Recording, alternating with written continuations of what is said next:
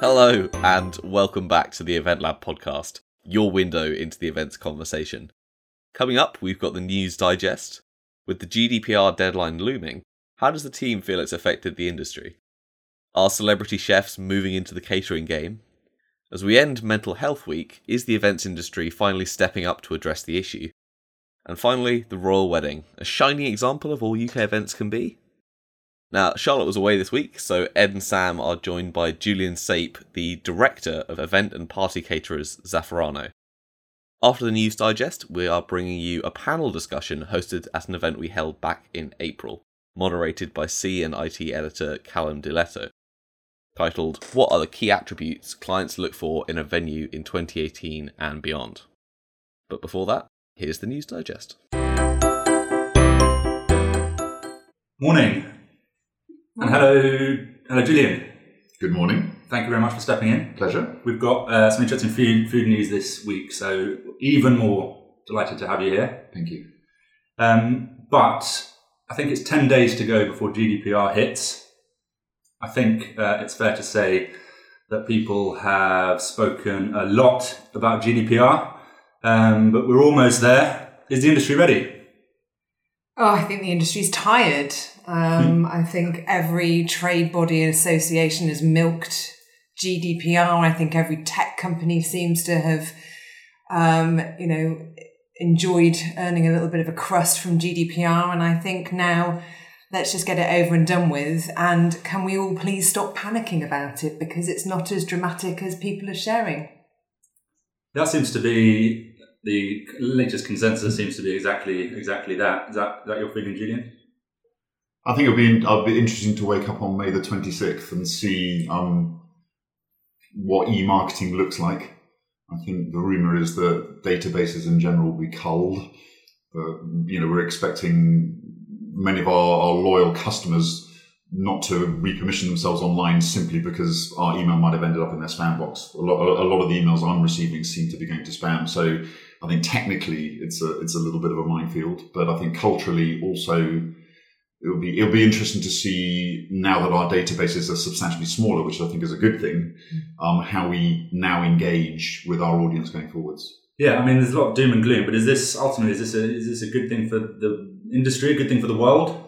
Yes. All Sequoia's venue clients have seen this as a real positive opportunity to actually work with those clients and design content for the people that want to receive it. So, yeah, I think it's a very positive thing.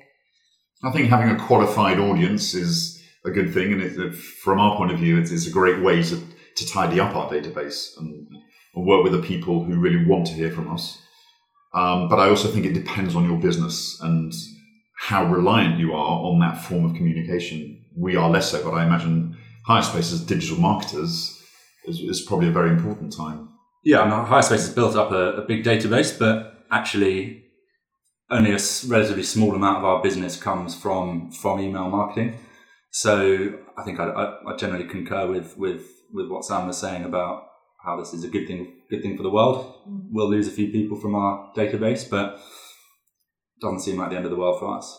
I'd like to make a point that it isn't just about digital marketing. Yeah. I think that people are really focused on what they're sending and they're updating their newsletter preferences, which is a little bit frustrating, because actually if you look at the ICO guidelines, this is not to give companies like yours, companies like HireSpace or my company a hard time. This is about the personal data that you hold.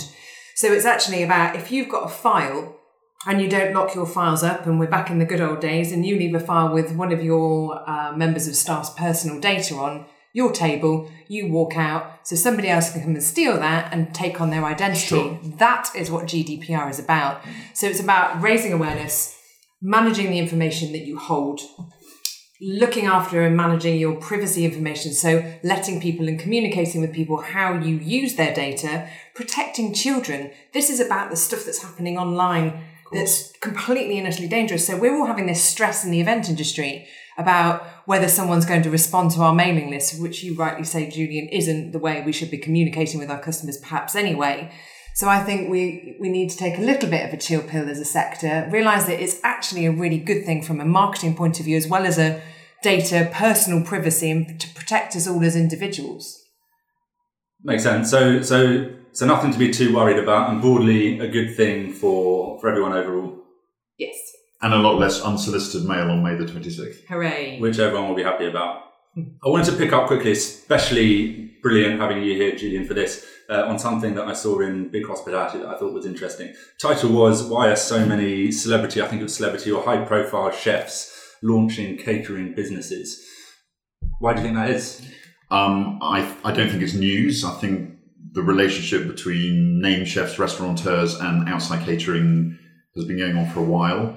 I think there are a few reasons why it still continues to have value in the market. I think one could be an economic opportunity. The cost of real estate for restaurateurs is very higher than it ever has been. So unless you're a destination restaurant and not paying very much for your premises, the chances are that you have big overheads, and outside catering is another source of revenue. So I think that there's a new revenue opportunity. I also think that in this experience economy, the choices of the event buying audience are now much more focused around what happens on the high street. So if there's an exciting restaurant or an exciting chef on the high street in the news, people are going to gravitate towards that as an opportunity to have an event.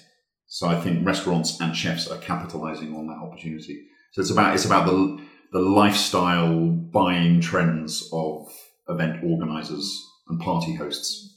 Yeah, and do traditional caterers, do they need to adapt? Is it a different environment for them? I don't think we need to adapt, but I think we have to understand why the trend is a trend. I think we're in a very brand-centric society, and people love buying into concepts. They love buying into a food idea, an acclaimed chef who's got his own particular style. So we have to appreciate that the people buying events and buying parties love the idea of a concept. And as party caterers, we are conceptual. We're comedians. We reinvent ourselves every day. But we also have to take note of the fact that our competition is the high street and chefs who have higher profile in terms of what they individually do.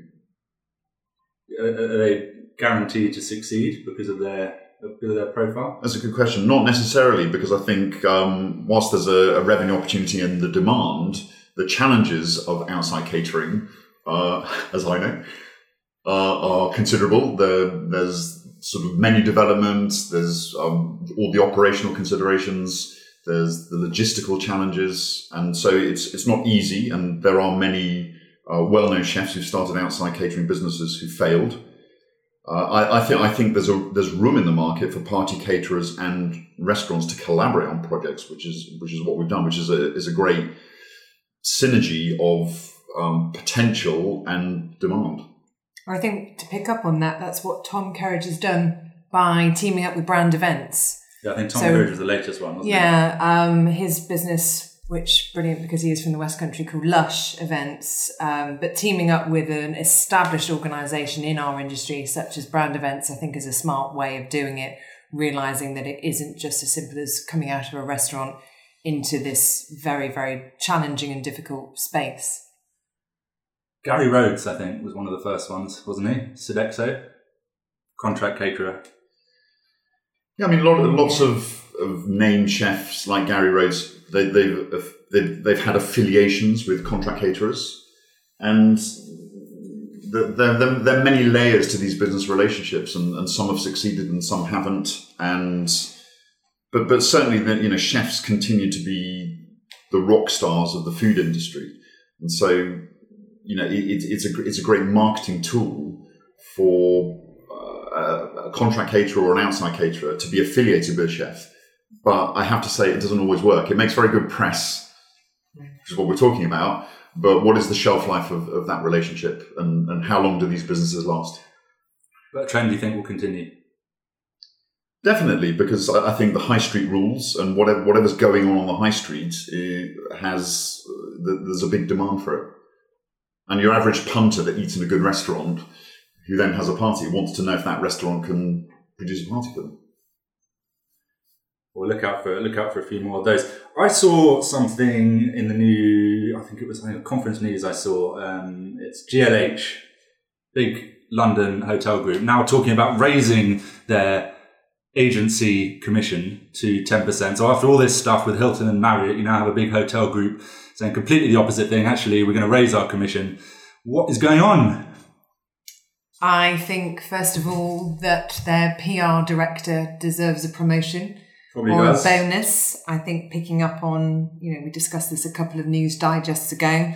I think they are all nice brands within that group, Amber, Groman and Thistle, but they're certainly not brands that are punching above their weight in our sector in terms of meetings and events. I think they're very much a mid-tier brand. So I think from a brand point of view, I think this is a really good thing. I think for London, as this is our home city, I think it's a great thing, but I think it is just a big publicity stunt, but good luck to them. So Hilton and Marriott aren't running scared at this stage? Although maybe Marriott should be after what happened did you see the thing with the Southampton Football Club recently? You see that? I think getting a 1-star on TripAdvisor from Mark Hughes, the Southampton Football Club manager, for dumping his team probably is causing them more brand damage than an Amber hotel raising their commission by 2%. So what did they do? Swansea, wasn't it? What did they do? They cancelled the whole. They cancelled the whole booking, so that the Southampton Football Club, who were playing Swansea City the next day, had to travel all the way from Cardiff. But a great plug for Vale Resorts. They did a really good job looking after the Southampton football team. So good that they still beat Swansea. They didn't need Marriott. Good news. Bad news for Marriott. Commission policy challenged, and what sounds like... We sound like we're bashing Marriott. We like Marriott as well. No, we love Marriott. Okay, I think we should... It's Mental Health Week. I think we should acknowledge that and just ask the question. I mean, we've spoken a lot about mental health on the podcast and elsewhere through Event Lab. Where are we at? Have we come far enough as an industry? I don't think so at all. I think I'd like everyone to, generally, not just in the events industry, I'd like everyone to start talking about good mental health. Mental health is stigmatized. It becomes an issue when things go wrong. And what can we do as an industry and a society as general to celebrate good mental health in the same way that we talk about physical well-being and the nutritional value of food and how it sustains us physically? What are the key factors that are going to sustain us mentally? And that's a grassroots conversation. Yeah, Sam, you told me you've been eating fish solidly, exclusively was it, for the last 3 weeks? That wasn't meant to be shared, Ed. Thanks very much. I think food is really important, and I think at the moment we've got the campaign for EventWell running in September again. We're trying at the moment from an EventWell perspective to garner more information from the industry in terms of what resources are needed. Great, and I have to give a big shout out to IMEX this week, who have got several sessions around mental health and well-being. But I do feel yet again it's one of those things that the industry's just enjoy talking about, but actually we still need to take some action and some steps towards it. And having Julian here and having the discussion offline around how important food is, not just for your physical well-being, which people, especially venues, talk about. We really need to sort of understand that putting the right food, and yes, including my pescatarian changes, really do affect your mental health and well-being. And there's other things around that as well as food. But yeah, an important thing that we need to keep talking about. Where, for EventWell, if people want to find out more about what EventWell do, where should they start? Certainly on the website, eventwell.org.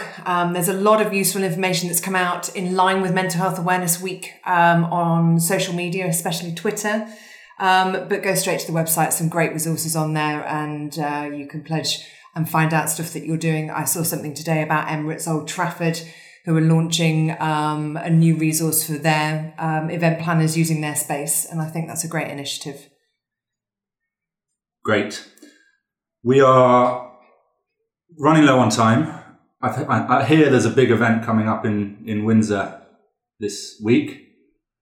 Is this a showcase of the UK events industry best practice? I don't know. We haven't heard very much about it, other than an article I read in the Daily Mail about this trendy format that Meghan and Harry opted for, bowl food. Who would have guessed? So instead of the formal large sit-down dinner, the post-wedding party is a bowl food party, mini suppers served in bowls, and the Daily Mail was celebrating this powerful new trend, which of course isn't a new trend, but it was interesting to see the sort of key component of our industry reflected on in the Daily Mail. So everyone's just having bowl food? It's a bowl food party, but I think then there's a hand-picked audience of 200 that then go on for a formal dinner, where no doubt they are eating terrine and foie gras, etc. I think it's interesting that this, certainly I was watching the One show last night, and the hype's already started, as we know. And one of the US TV channels was saying that it's actually its largest outside broadcast that they have done, certainly in their history. So, we've got a real opportunity from a Britain, events are great point of view to really showcase all that is good and great about this country. So sort of looking at a little bit of a bigger picture. And I really hope we take that opportunity when we've got this huge international audience. I mean, they have people from Australia, from Portugal, they're bringing their chief anchorman over for the wedding. So we really do have an opportunity to showcase what's best and what is truly great about Britain. I just still haven't found my invitation yet, Ed. Have you got yours? You haven't got yours yet? No, maybe I could be your +1. You can be my +1. Well, it's only a good job of the pre-event marketing. I don't think there's a single person in the world almost isn't talking about the royal wedding, but there you go. We are out of time. Sam, thank you as ever. Thanks, Ed. Julian, thank you very much for stepping in. I hope we see you again. My pleasure. Can't wait. It's over to our panel discussion now as they explore the many problems that clients and agencies face when working with venues, as well as what makes a successful relationship and a fruitful event planning experience. This was hosted as part of our Event Lab series. These events feature educational content through discussion, workshops and talks, and attendees enjoy the hospitality of a top London venue whilst networking with peers and walk away with the practical skills and knowledge curated for their position. Hello everyone, I'm Callum Dilietto, the editor of CNIT magazine, so I'll be moderating the panel discussion today. We've got 4 great speakers with us, and I'm just going to ask you, sorry, just slowly drifting over there. I'll just ask you to briefly introduce yourselves and kind of your involvement with what you do and that. So. Charlotte Gentry, founder and CEO of Pure Events. We've been going for about 15 years. We produce international global conference and incentives.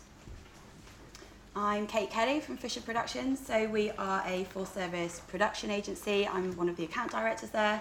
We do about 450 events a year, and we do venue finding, but also sit on a number of lists as an approved supplier also. Hi, I'm Natalie Davies. I'm from ITV Experiences. So across the business, we run around 150 events, anything from sort of dinner parties to large-scale productions, shows and things like that, very ITV. So we book directly with venues, but we also use event finding agencies as well for a lot of our events. And I'm Victoria Monks. I work for Sense, which is a charity. So I've been working in the charity sector for the last 5 years doing fundraising events. So the aim of today is really to find out what it is behind these individuals' minds that makes them consider a venue, and the kind of the decision-making process behind that, the bugbears and also the things that they really enjoy. So I guess just to start off, that's fine, this is good. What's kind of a bugbear? Like what really winds you up about a venue? Don't feel too hurt by these sentiments. But the idea, this is a learning process. So yeah, if we just start with you, because I keep touching your chair.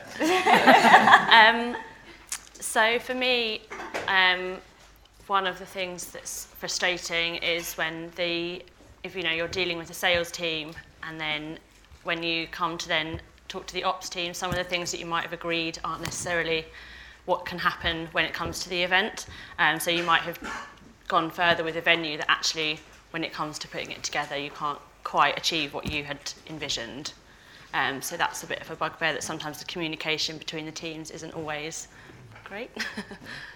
I think completely agree. That transition from salesperson to operationally on the day sometimes is a bit jarred and could be smoother in certain situations.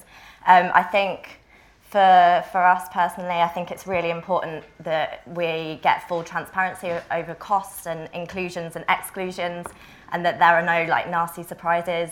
Once we've sold it into our stakeholders, I think it's important that we know everything and the full story and there aren't any surprises.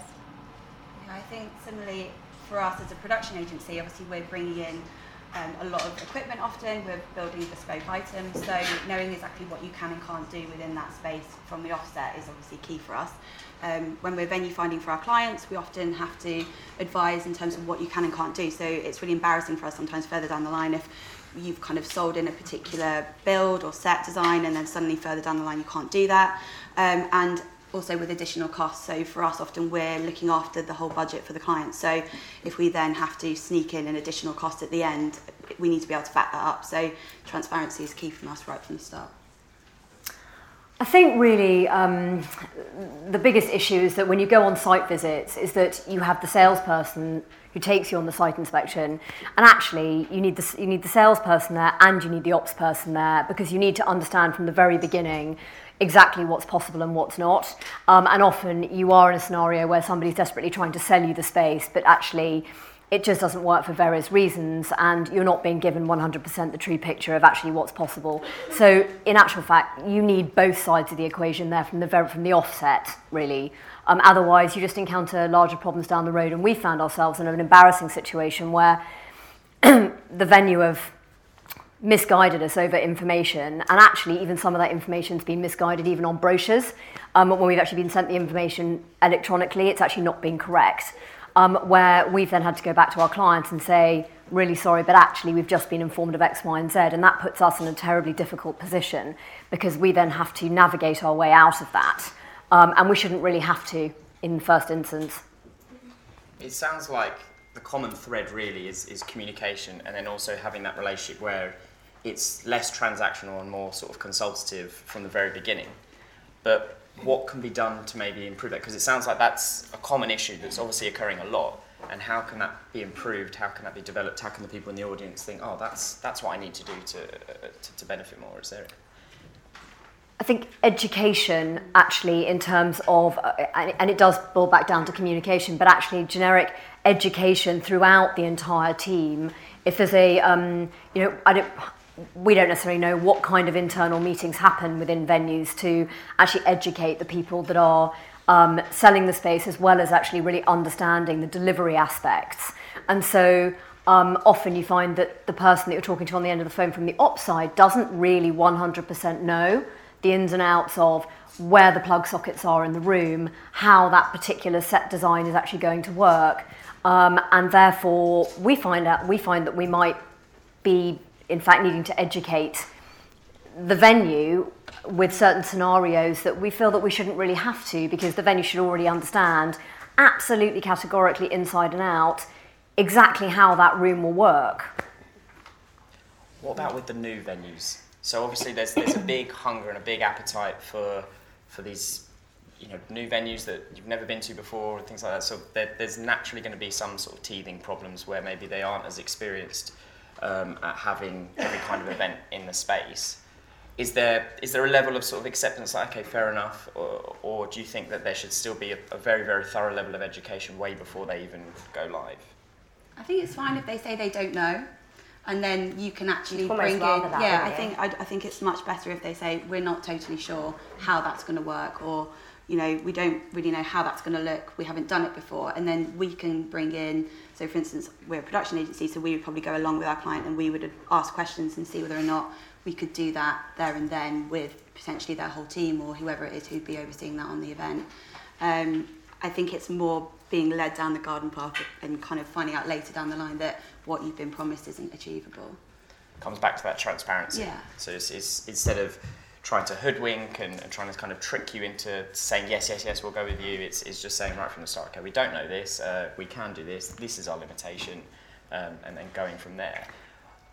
Again, I'm assuming that's the same with costs, because I think you mentioned earlier about sometimes there being hidden costs later down the line when you're already way committed. Has there been a scenario or multiple scenarios? Is this a common occurrence that this happens? So something that's always crops up is something as crazy as Wi-Fi, where you find out that, and we do a lot of international conferencing, so we'll find out that the venue want to charge a per head cost over the course of 3 days per delegate for Wi-Fi, which quite frankly should now 100% be included in the cost of what you're paying for. And these things should be absolutely highlighted from the offset, rather than then coming up against something like that, which if you're dealing with 600 people for a conference in Rome or something, it's a significant cost over a 3-day period of time. It can equate to thousands of pounds, which the client hasn't accounted for. And again, it's just it puts everybody in a bit of a difficult situation. I had a similar experience with cleaning. Actually, cleaning wasn't included.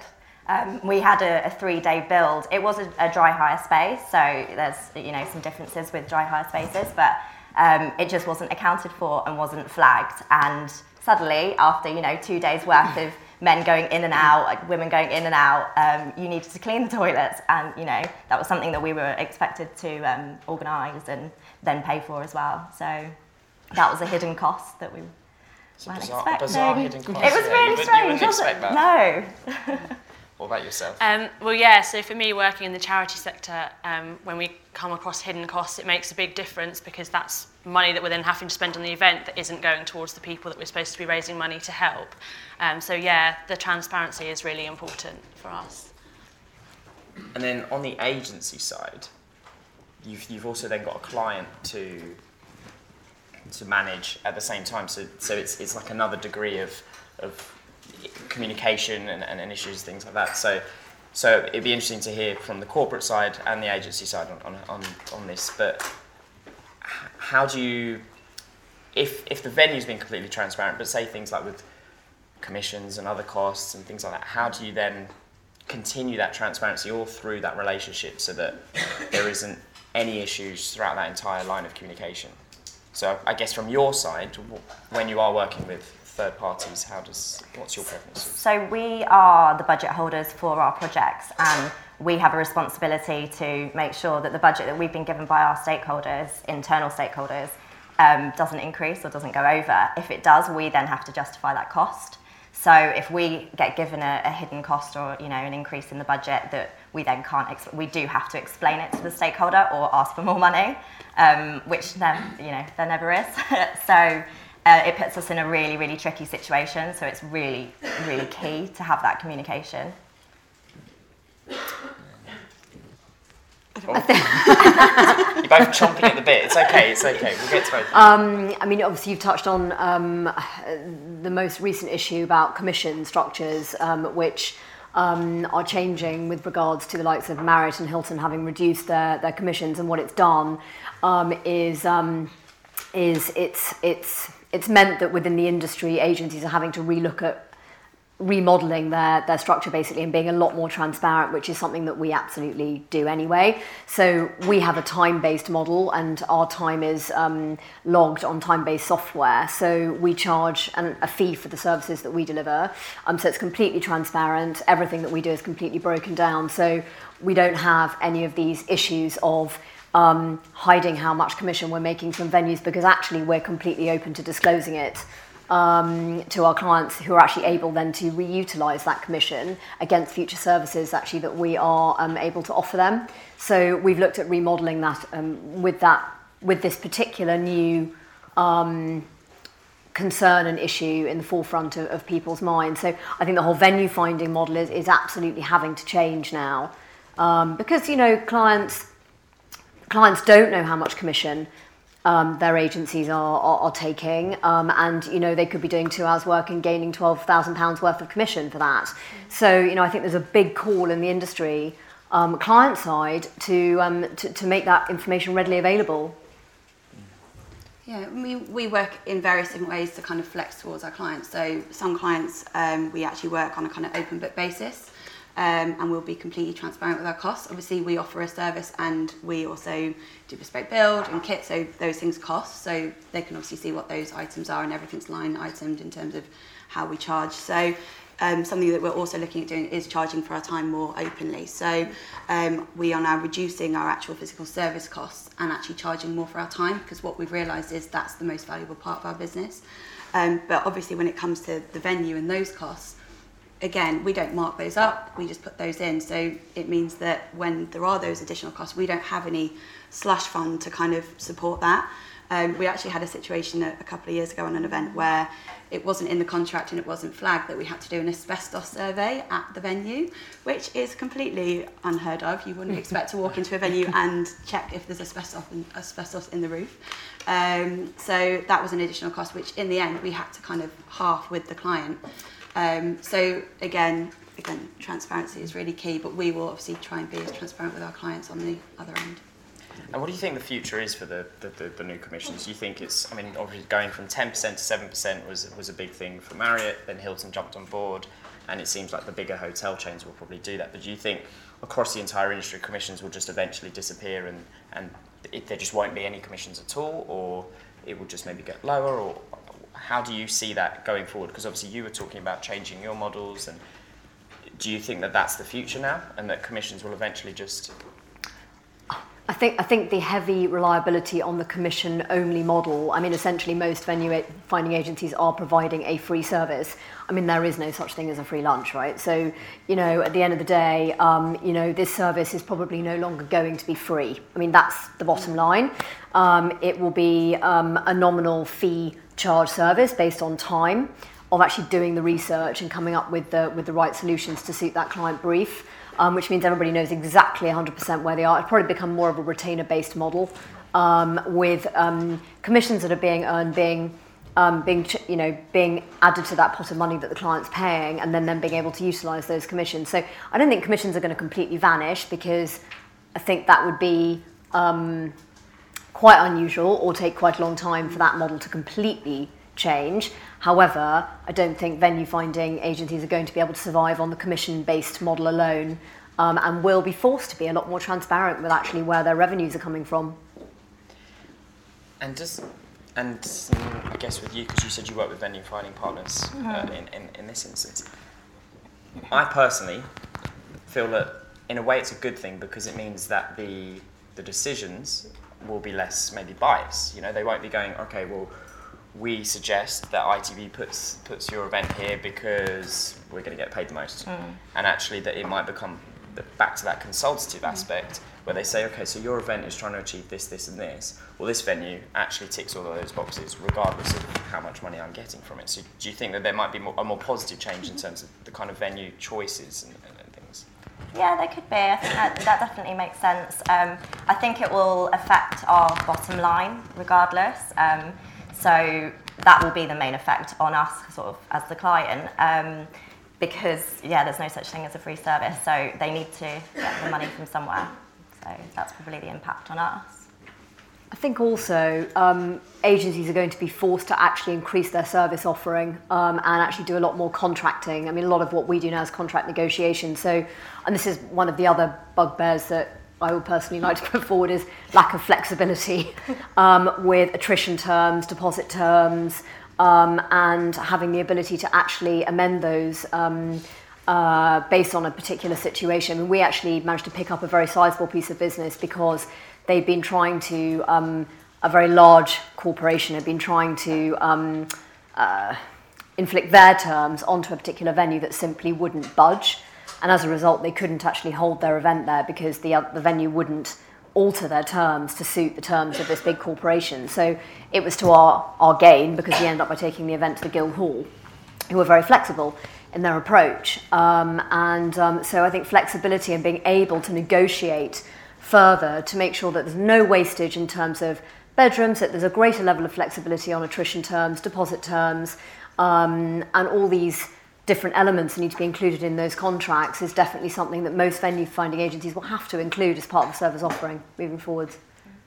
And the rest of you had any problems with those kind of flexibilities?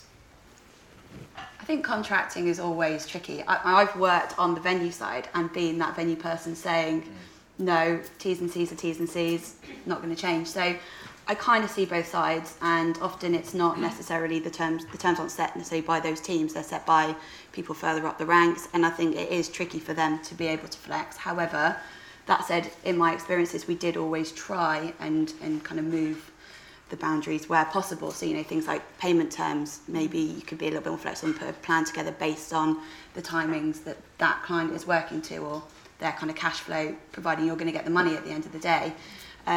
So I think, you know, we do it in our business, we do contract on behalf of our clients, and we see the inflexibility there too. But I think it's, again, communication, being able to actually discuss the objectives of the client and what they need to achieve, and seeing if you can meet halfway.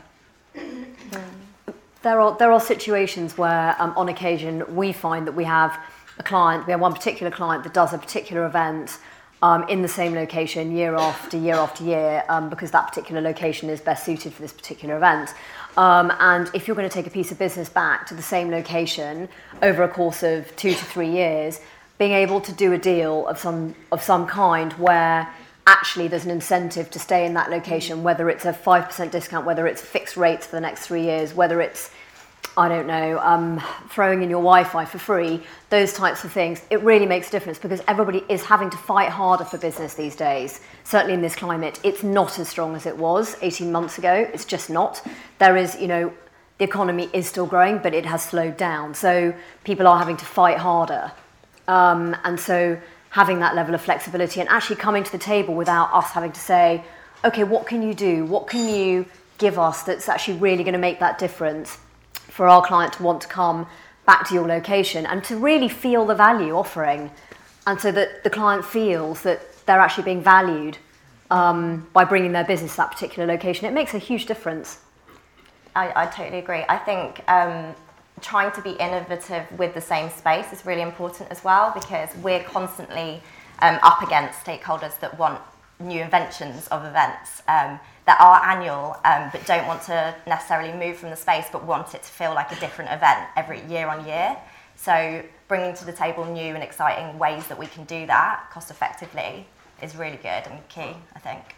So when you get a brief like that says, right, you know, this annual conference, we want it to be completely different to last year, we want it to have a new lease of life, we want it to, you know, to pop, would you still consider the same, you know, if you hadn't been given a 3-year offer or some sort of, you know, incentives to stay with the venue, would you instantly disregard the venue that you'd gone to, or would you try to work with them? What would you prefer? We'd go out to a series of venues. We would go back to the old venue as an option, but we'd want to shake it up in some sort of way, whether that be, you know, a completely new branding of the venue, whether it be that we haven't used all the spaces before, or using the spaces in a different way, trying to shake up the format. That's what we would do to try and appease, you know, that brief. But yeah, we would also go and have a look at what else is out there as well. So we've talked about the flexibility of costs and that relationship, but I guess there's also the flexibility of the actual space itself. You know, there's a trend for, you know, blank space and all of this, and being able to just build and create something completely different. Is that something that you guys really prefer? You want a space that's really, really flexible, or do you like a venue that maybe has character and is what it is, like, say, Guildhall, for example, and then you just move around locations? What's your preference? I mean, it completely depends on the brief. Yeah. I mean, there's a very, very big... there's the buzzword in the industry, which is that every agency is experiential these days. Yes. And therefore, we're all trying to design something that is different from the next thing. We have a lot of clients that are doing product launches as well. So we are trying to create experiences which are very, very different. So, you know, the venue or the location that we would choose for that particular brief is very specific to that particular brief. Yes, we would always look at the same venue and put it forward if it's worked well, and look at redesigning it. You know, but it needs to be very different from what it felt like the time before. So it's how to come up with those creative designs, which I'm sure Fisher Productions are, you know, specialists at. You know, so it's just being as dynamic and as creative as you can be to show that you've got your finger on the pulse. Yeah. I think restrictions are key as well. I was talking about this earlier. Sometimes, you know, you can add a lot to an event through catering, but sometimes you find yourself trapped in a preferred suppliers list when actually you'd like to maybe go elsewhere with your catering and slightly more experiential. So I think the less restrictions on a venue is sometimes the better for us personally. Again, with production suppliers, I know you were chatting about this earlier. I guess it's really tricky for us in a way because our agency is kind of half and half. We're both supplier and also agency. So we're really fortunate that we're accredited at about 50 venues across London, which in the vast majority of your historic venues, your kind of UVL type venues, which obviously have a lot of rules and regs because they are historic venues and they're often listed, and you want to protect the fabric of those spaces. So we're really we're quite lucky, I suppose, that we get the opportunity to have access to those spaces. Understandably, some clients obviously aren't too keen to use off list because they have their own relationships. So we kind of toe both sides of the line, but on the flip side there are venues where we can't work, so we have the same issue in the sense that we'll have a repeat client or someone we've worked with for a number of years and then they want to move venue. If we're not accredited there, we run the risk of obviously losing that client. So I kind of see both sides of it, but I think certainly being able to be flexible in those venues, again, in terms of what you can achieve. I think pushing the boundaries within reason. I think a lot of the unique venues now are actually diversifying quite a lot. So looking at ways that they can use their spaces in a more interesting and dynamic way rather than just doing your kind of bog standard receptions or dinners, which is actually really refreshing because it gives us the opportunity as a production agency to do more and be more creative and obviously work with our clients on a more kind of exciting platform. So. And then from a charity perspective, I guess, everyone's very budget conscious, but you will be extra conscious on the cost side. So with those kind of spaces, is that a good thing for you? So for us, a lot of the events that we do are quite traditional, and so for us often having like an approved supplier works for us because it can keep the costs down, and also in terms of making my life easier, it's a lot easier for me if I can just deal with one person at a venue and they can do the catering and they're the contact for everything, so that can sometimes make my life quite a lot easier. So I feel like there's some. I don't want it to feel like we're venue bashing, because that's not what it's here. It's here. It's about to discuss kind of best practice. So, if you could give an example of where it's really worked well. You've had this partnership, or maybe you've got an existing partnership with a venue, and it's worked really well. And then maybe some of the reasons why it works so well and why you have such a good relationship with that venue. So, if we start with you.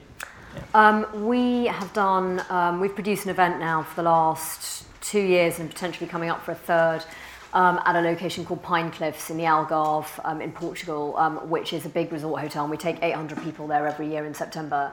It's a weekend away for a management consultancy that take their partners and children all away for a weekend. And it's quite complicated in terms of data management, which is going to become obviously even more complicated imminently.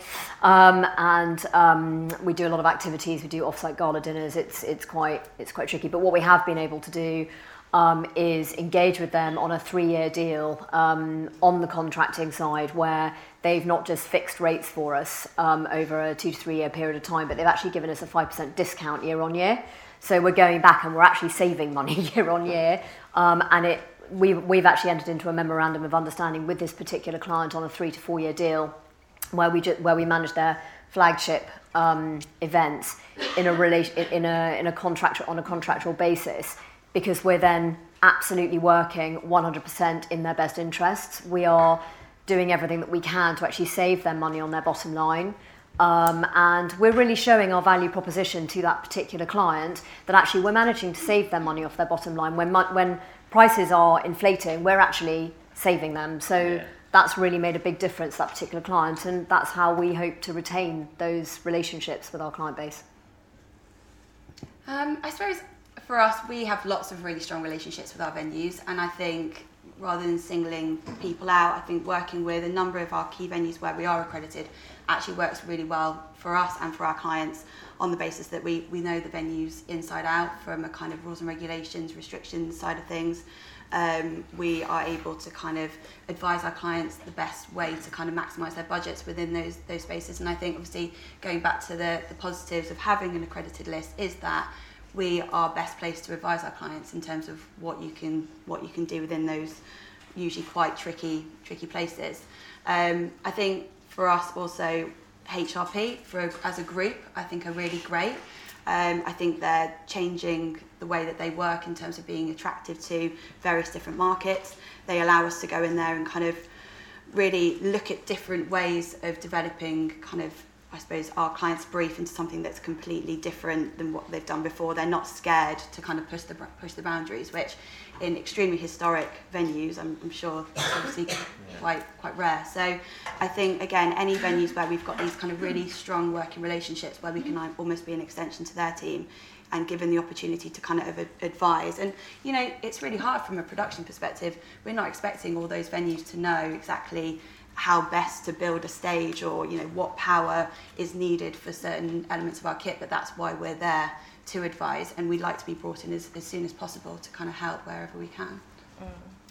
I think an example for us is an event called the Formats Festival, which is basically an event for around 150 international format buyers that takes place once a year at the Ham Yard Hotel. And that particular relationship has really flourished over the last sort of 3 years that it's been at that venue, purely because we want to reinvent the event year on year, and Ham Yard have worked with us really closely to do that, and have really, you know, put forward ideas and taken our event briefs and given us a real bespoke sort of proposal back. We have looked at alternative venues, but we've stayed with Ham Yard because cost effectiveness, and we've really developed that relationship so well. So that's a really great example, I think, when they've actually got involved in that creative process with us, so it feels like, you know, a real collaborative effort. So for me, an example would be Banqueting House from the historic Royal Palaces. From the very beginning, they were really transparent about their costs and what was possible and what wasn't, the capacities. So yeah, from start to finish, it was just they were just really good to work with, very open, very on it, yeah. Yes, they were really good, and they were really open to all of the ideas that we had in terms of the entertainment and things. There was nothing that really seemed off limits, so that was good.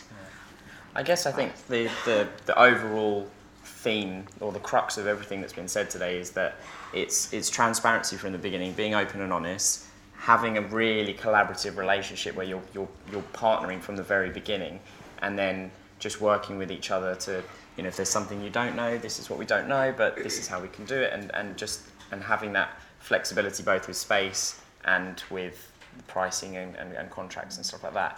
So just before we wrap up, is there anything else that's burning inside you that you want to kind of tell the world of venues that are listening? Yes, there is. Yes.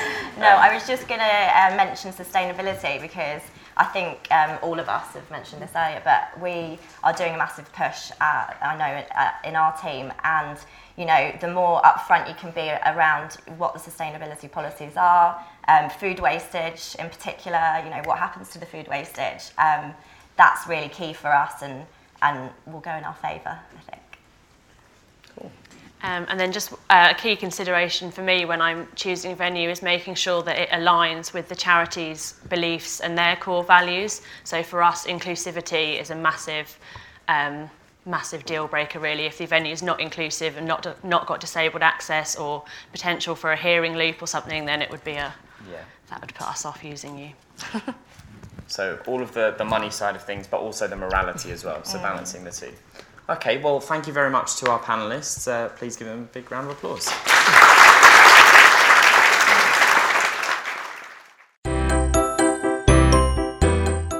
Thanks very much for listening to this episode of the Event Lab podcast. As ever, you can find links to most of the things mentioned in the episode in our show notes below. We'd love to hear your thoughts on the topics discussed in this week's News Digest, and you can join in the conversation on Twitter using the hashtag EventLab.